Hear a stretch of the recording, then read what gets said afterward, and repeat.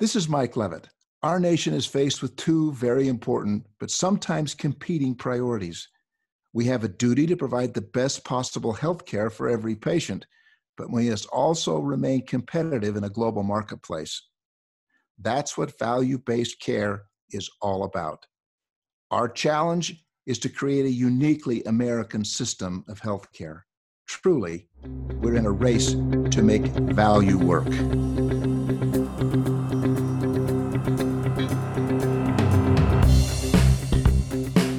Welcome to The Race to Value, a weekly podcast hosted by Dr. Eric Weaver and Daniel Chipping of the Institute for Advancing Health Value.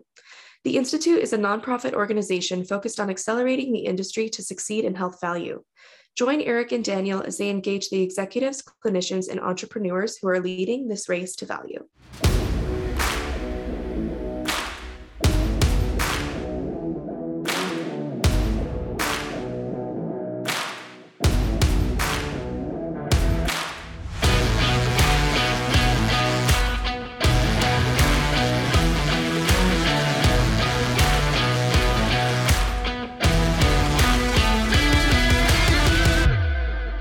Race to Value listeners, we are so excited to have a special episode to share with you this week.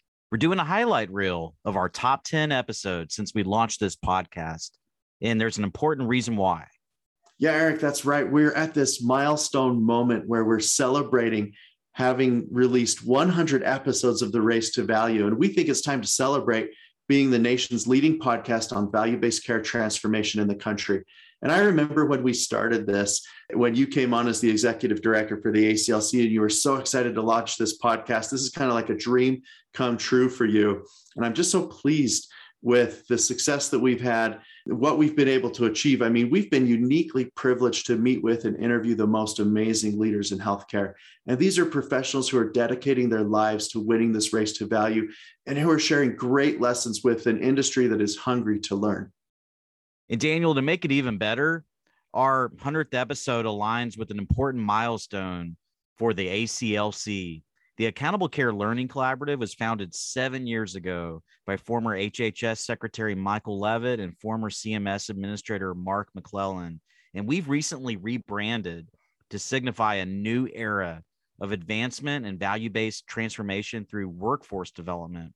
And this rebranding is going to better reflect our mission to advance health value, not only through collaboration, but through education as well. So we're launching the Institute for Advancing Health Value, and you can find this now online at advancinghealthvalue.org. And to celebrate this wonderful moment, we're going to be hosting a launch event on May 5th. The Advancing Health Value Virtual Summit on May 5th will be where we share in depth all of what it means to have an institute that focuses on delivering solutions for upskilling and reskilling the workforce to deliver equitable and high value care. And I'll give you a sneak peek of the event. I mean, we have Levitt, McClellan, a panel of experts, and we have the one and only Dr. Zubin Damania, otherwise known as Z-Dog MD. So definitely plan on attending that. Spread the word, visit our website, check it out. And we're offering complimentary registration to all those that attend. So there's definitely no reason to miss out on all the fun. So Daniel, why don't we get this highlight reel moving? Would you like to go ahead and kick us off? Yeah, thanks, Eric. I'm really excited to do this. Coming in at number 10, we've got Ian Giuliano, founder and CEO of Trella Health. Trella Health is about creating optimal networks that yield superior outcomes and efficiencies across the post-acute care continuum. And we know that the post-acute care continuum partnerships in value-based care is so important. He's got a unique perspective that kind of challenges what's the commonly held belief about avoiding SNFs in post-acute care. So let's turn it over to Ian Giuliano. I feel that as a nation, we have been kind of overly myopically focused on the cost of a post-acute setting versus the impact and the cost trajectory of the patient. And so if I give you a perfect example, we spoke at the Lieutenant Governor of Georgia. He had a task force on healthcare. And we gave an example of two skilled nursing facilities down the street, A and B. They're almost across the street from each other at 5 minutes from the Capitol. They both received patients from Grady, a safety net hospital. And if you isolated their most severe fee-for-service patients, highest acuity, of which they had about 50 each, and you risk adjusted the cost from the day they entered the SNF for 1 year out. Every cost they had, you risk adjusted using the HCC model, which, as your listeners should know, is how it's generally the standard, because that's how CMS determines the advantage capitation rates. And you took A, and you said that A averaged about $26,000 less in total cost of care than B, risk adjusted. So if you were just to narrow that gap with that 50 patients, you could be looking at over $1 million annually in savings and much better outcomes. Now, what A did, when you look at the data, was A consumed slightly more SNF than B with these patients. But what they also did is they consumed almost 5 times as much home health as B, where on the other side, B consumed over twice as much inpatient, and then the explosion of professional claims that goes with it. So what I would tell anyone that's bearing the risk is their knee-jerk reaction could be, oh, A is spending a lot more on post-acute, so I should cut them out. But what you really want to look at is that A was developing much better care plans and care path strategies, and they were giving those very severe patients a softer landing and a longer landing, and it was really paying off in the long run. Now, Eric, before we jump to the next episode in our list, I want to point out to our listeners some of the other great insights we've had from guests that are focused in the post-acute care space. Like I said, these partnerships are so important. So please make sure you listen to other episodes that feature Dr. Stephen Buchanan at Iris Healthcare, Andrew Croshaw at Levitt Partners, and Dr. Tim Ehrig at Crossroads Hospice and Palliative Care. Well, our next episode had a pair of guests that really embody what we're trying to do with the Institute for Advancing Health Value, and that's workforce upskilling and reskilling. And, you know, as an industry, we're at this inflection point in value-based care where we do need the staff with the skills and the mindsets of value and equity to drive transformation. So on our number 9 episode, we had Dr. Janelle Sokolowich of Western Governors University and Dr. Susan Hassmiller of the Robert Wood Johnson Foundation.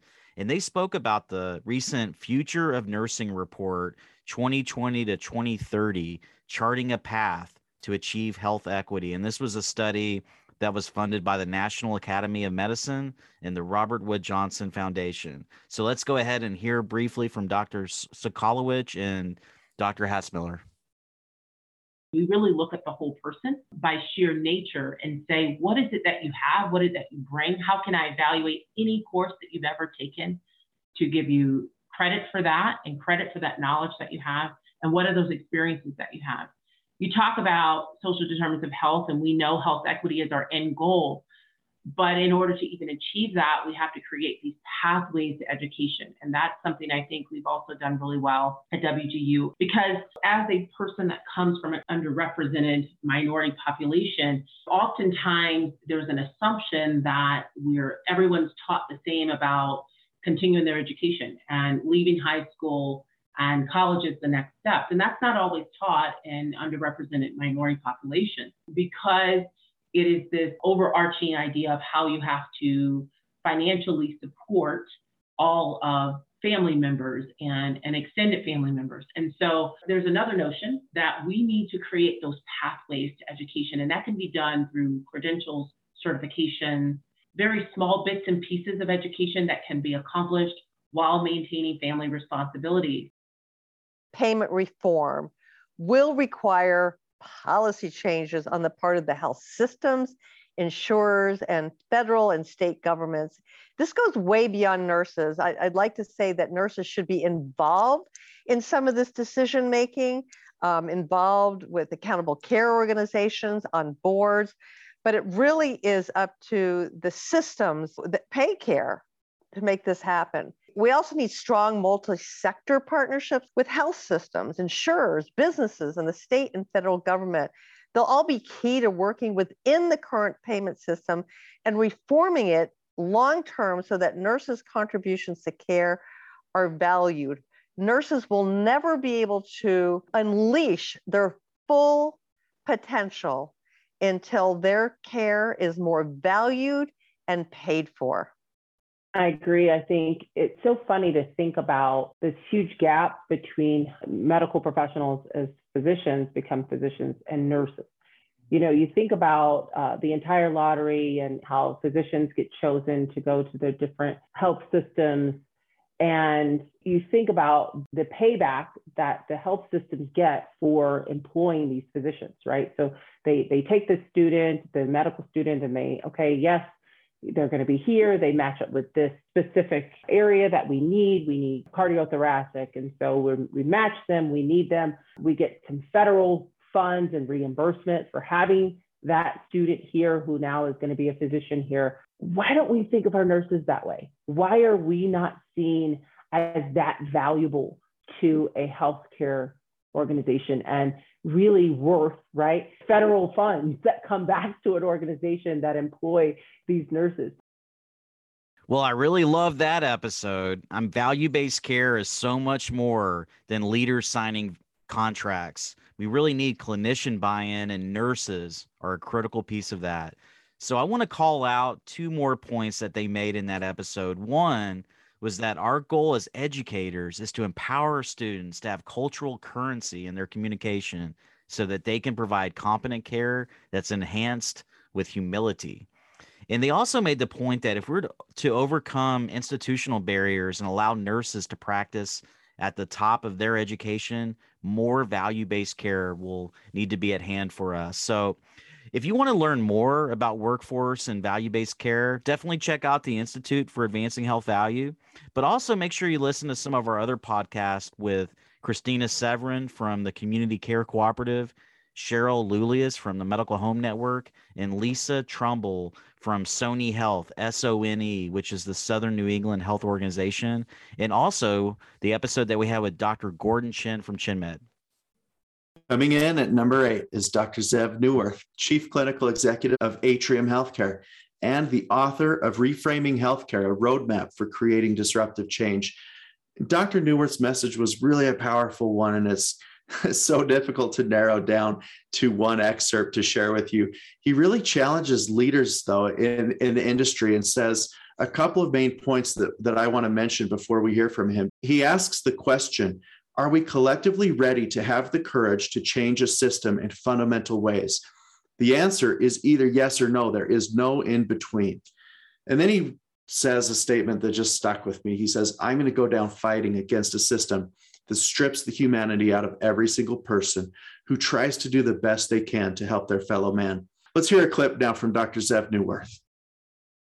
There's a root cause. That's it. And again, this is not me saying this. This is literally every expert I have talked to for the last 4 or 5 years and interviewed saying the same thing over and over and over again. And it's just mind-boggling to me that we continue to drag our feet in this shift from fee-for-service to value-based payment. And again, I get the arguments.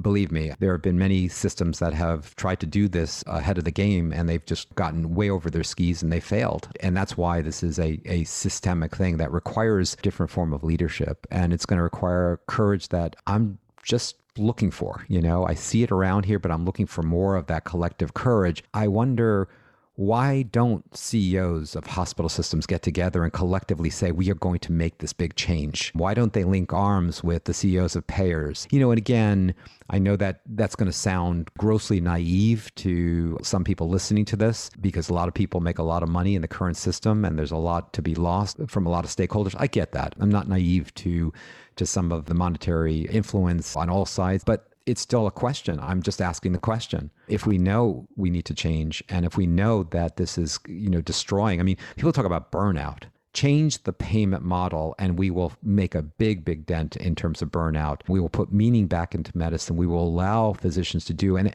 the doctors I talk to and the nurses I talk to and the PAs I talk to, they all want this. They want to practice medicine in a humanistic way. And I think that the payment model, more than any other change, will enable that.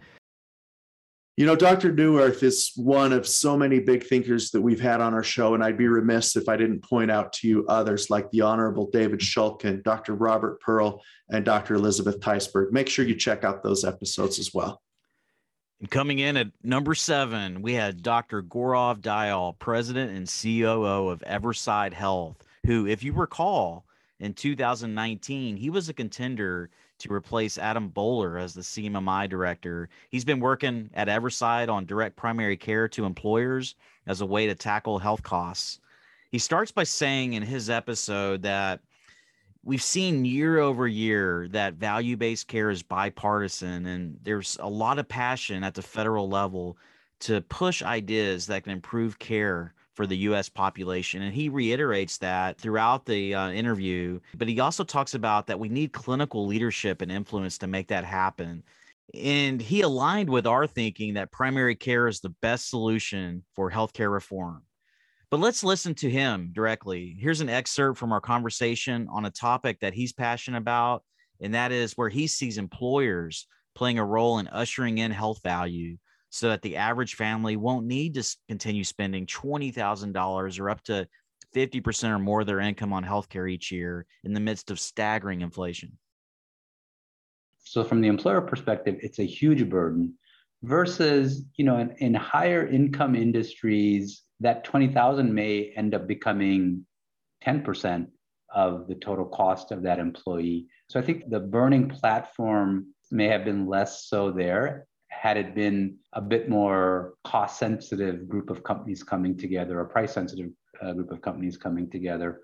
That being said, I am very optimistic about the future. My hope is that where we're going to see the push is from the employers themselves. Because at some point, I use this maybe crude analogy that, everybody complains about their cable bill. And I think that's just a chronic complaint people have, cable's too expensive. But once you had options that were cheaper but people weren't disconnecting cable until new products came out like Netflix, which were much cheaper, much more user-friendly, and were perceived to have much more value.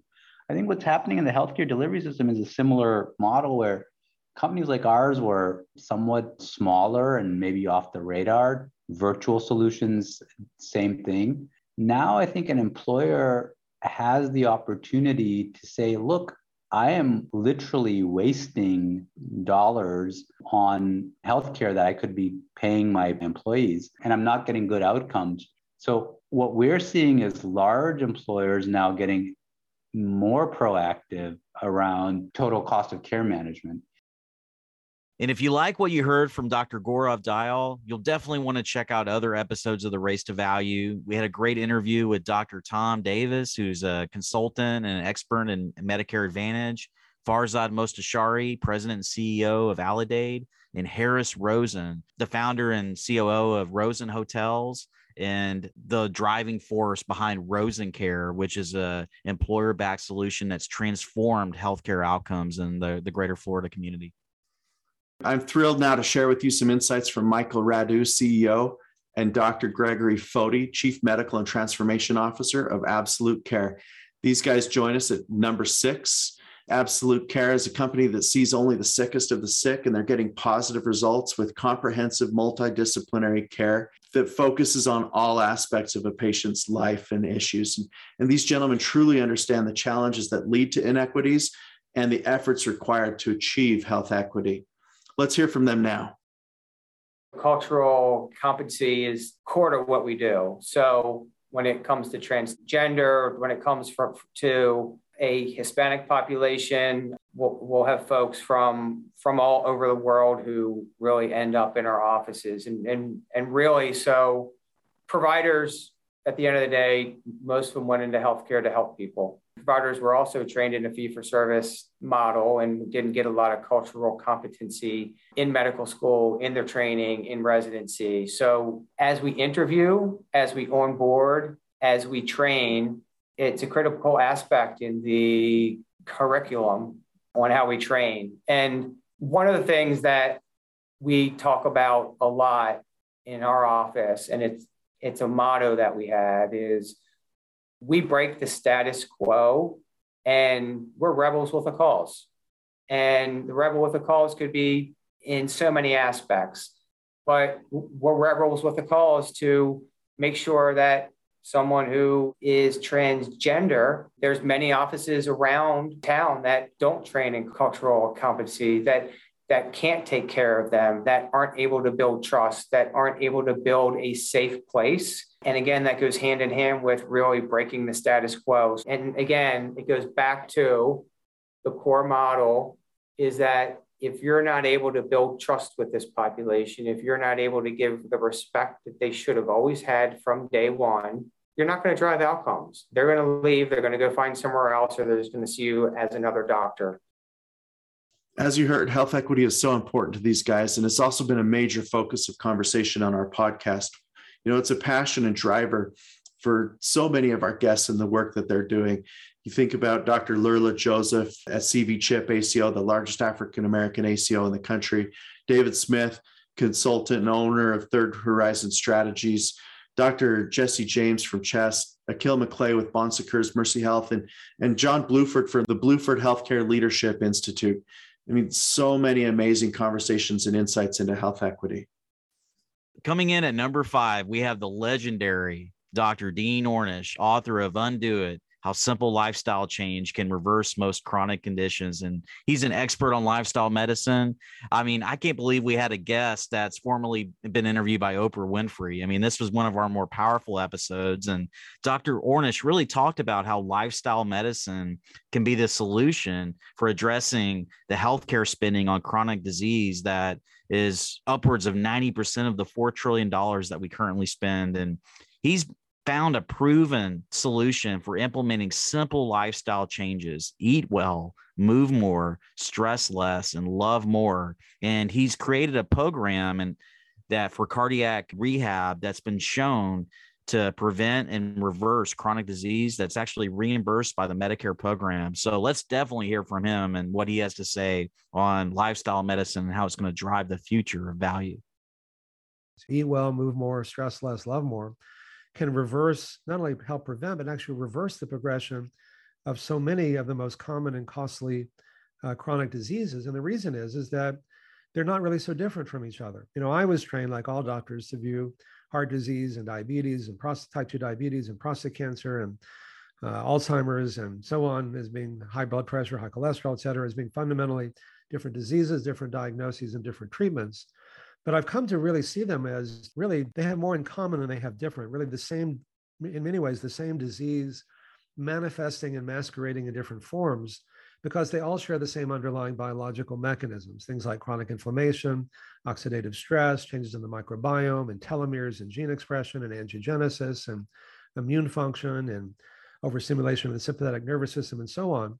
And each one of these biological mechanisms, in turn, is directly influenced by what we eat, how we respond to stress, how much exercise we get, and how much love and support we have.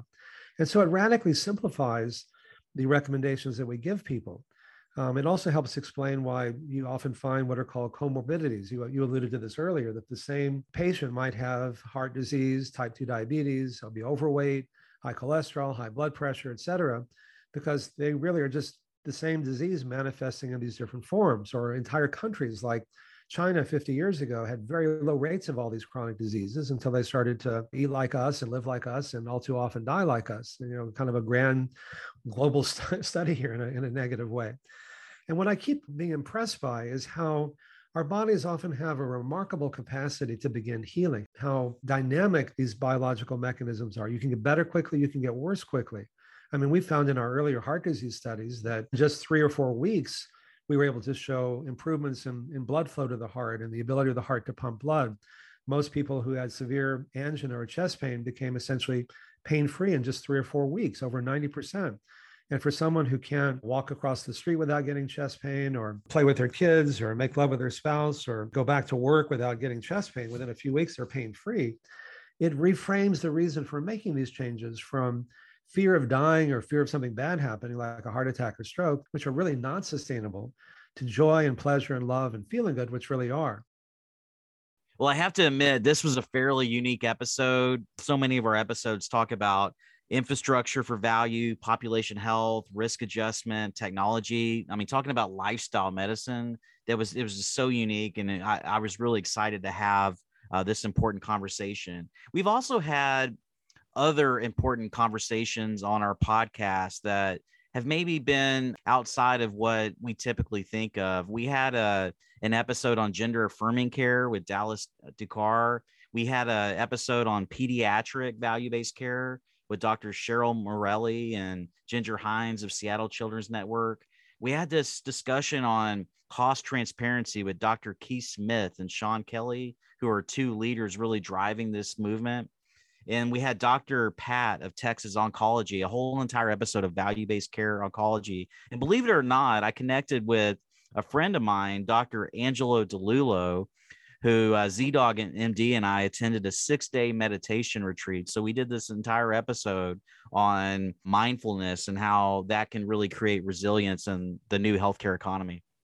All right, listeners, coming in at fourth place, we're getting close to the top, is an episode that was very technical and focused on comparing the MSSP program to the GPDC model. Since that time, we know the GPDC model has been replaced by ACO REACH. And so we invited this guest back for a follow-up episode just a couple of weeks ago, and I'm confident that that newer episode with those updates will also be one of our top. This is information that you will want to know, and it will help you decide which model will you pursue. Let's hear now from Rick Goddard and Joe Sartorius from Lumeris as they discuss one of my favorite parts about the new ACO REACH model. The upside-only opportunity didn't have the teeth, where the program offered effective levers for us to succeed in managing the total cost of care. So what it came down to was managing to compliance, beneficiary complaints towards the data opt-out.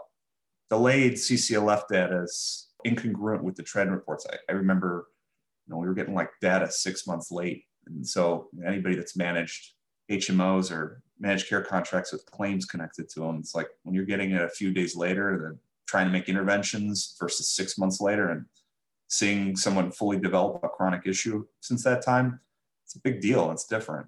And you can't make those interventions associated. And then in program requirements, then getting a black box financial reconciliation on how we earn shared savings, or not.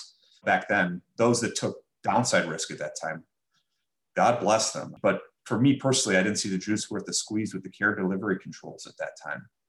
Also with the ruling on not being able to go back and risk with your entity if you went to a higher risk track, it didn't allow for much strategic thinking on how much your risk organization is willing to take with a relatively uncontrolled population. And thought many times we're fighting against moving up in the track because we're still doing quite well in track 1 up. By the way, make sure you check out our intelligence brief on the ACO REACH model as well. We go into a lot of depth with these guys as far as the specific details. And if you want more episodes that are about policy like this one, we've had interviews with Jeff Miklos from the Healthcare Transformation Task Force. He continues the conversation on the ACO REACH model. We've also got awesome conversations on policy with leaders like former Secretary Leavitt, Dr. Mark McClellan, who was Leavitt's CMS administrator, Mickey Tripathi of the ONC, and of course, CMMI Director Elizabeth Fowler. Well, we're in the top 3. So in third place for most downloads of the Race to Value is the very well-known health system Geisinger, and we were privileged to speak with their president and CEO, Dr. Jaewon Ryu. And while we spoke with him about a number of common topics like how value-based care allows us to innovate around models and marrying payment and healthcare delivery, we talked about how primary care is really the backbone of the delivery system. But to me, the comments that he had around food-based interventions and lifestyle medicine and how that can impact managing patients with chronic disease and serving underserved communities, I wanted to play a brief clip of him speaking about this initiative. I think as we see more efforts to make that pivot, I think we're going to see this whole area and the work around social determinants really accelerate and snowball. And I hope to see that, and I believe we will see that. And I think we're starting to see that already. So all of that is very, very encouraging. I think for us, we've had probably the greatest experience at depth with food. And we launched, and I think I mentioned it earlier, a program called the Fresh Food Pharmacy. Basically takes diabetics who are poorly controlled, their sugars are poorly controlled, I should say. And these are folks who identify as being quote unquote food insecure. It enrolls them in a program that provides essentially a food kitchen. So access to lean meats, fresh produce. They come in and pick up groceries essentially a couple times a week, but also as a part of that, They're also getting food coaching, whether it's dietitian support, cooking lessons, even in some cases, just really learning more about food and the importance of food on their disease, but also on their lifestyles overall.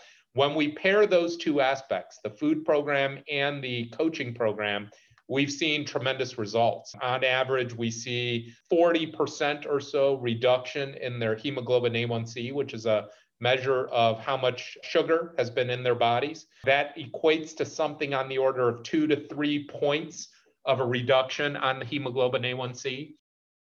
If you want to tune in for more big thought leaders like Dr. Rue, definitely check out some other episodes we've had in the past. We had Dr. Clive Fields, founder and CMO at Village MD. We've had Jen Moore of Maine Health ACO, Dr. Stephen Glasgow, former president and CEO of Jefferson Health, Dr. Tim Peterson of POM ACO, Dr. Paul Grundy, the godfather of the patient-centered medical home and CMO at Innovacer. We've had Dr. Mark Gwynn of UNC Health Alliance and Dr. David Carmouche, formerly with Ochsner Health. It really comes as no surprise that during these past 2 years of intense disruption from the COVID-19 pandemic, that we have an episode that focuses solely on COVID-19.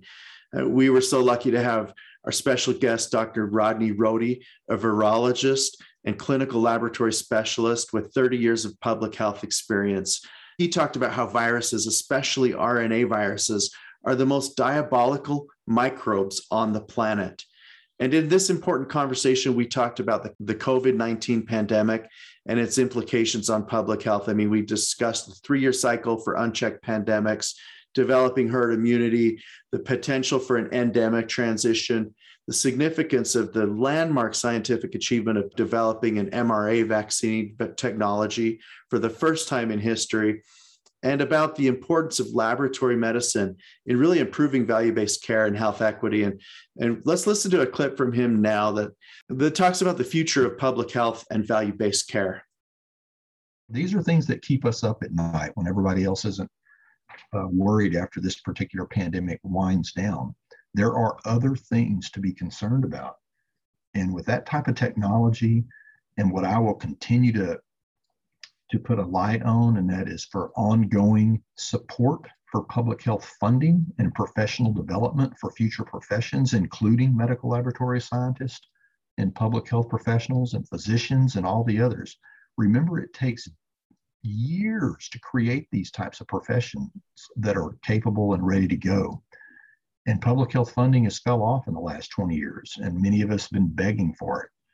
And this is a bit of a tangent, but it's just part of it. It's important because we need to look at public health, and I'm not the only person that says this, as part of our Department of Defense. It is absolutely imperative that we fund public health in a way that we can prepare for these types of pandemics. These agents have killed more people than all the wars put together in the past 50 years or so, if not 100 years.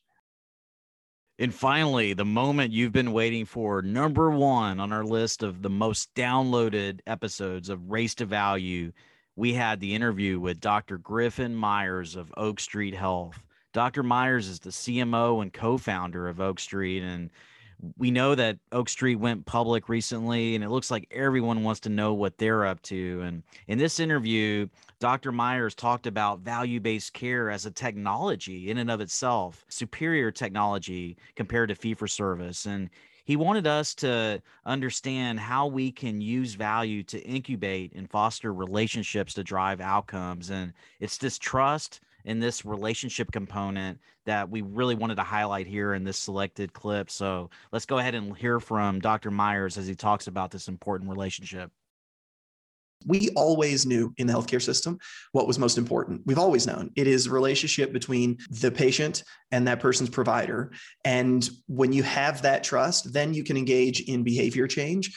If you think about it, we spend well under 1% of our life in front of our primary care doc or our doctors in general, but we're expected to change physiology for the entire 100% that we're alive. And that's really what medicines are good for, is we're hoping people eat pills so that we can change their physiology when they're not in front of us. The only way to do that is relationships. And, I made a previous remark about meaning. It always reminds me, I don't know if you've ever read the Viktor Frankl book, A Man's Search for Meaning, but we shouldn't be tricked into this idea that life is about maximizing pleasure. It's about maximizing meaning.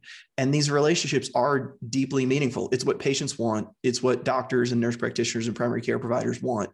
And really those relationships are built on trust. That connection comes on trust, and trust is what allows us to educate and engage patients to create behavior change, which leads to better outcomes. So you made a quick little remark in there about social determinants of health. This trust is, I and we believe really the core input to us being able to help patients navigate adverse social determinants. And here's one more clip from Griffin as he's talking about his optimism for the future of value-based care. I'm a reckless optimist.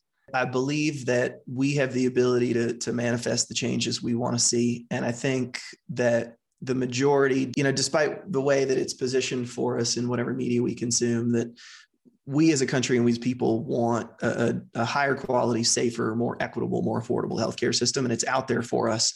And I think we have made really, really, really substantial progress over the last 15 years on this.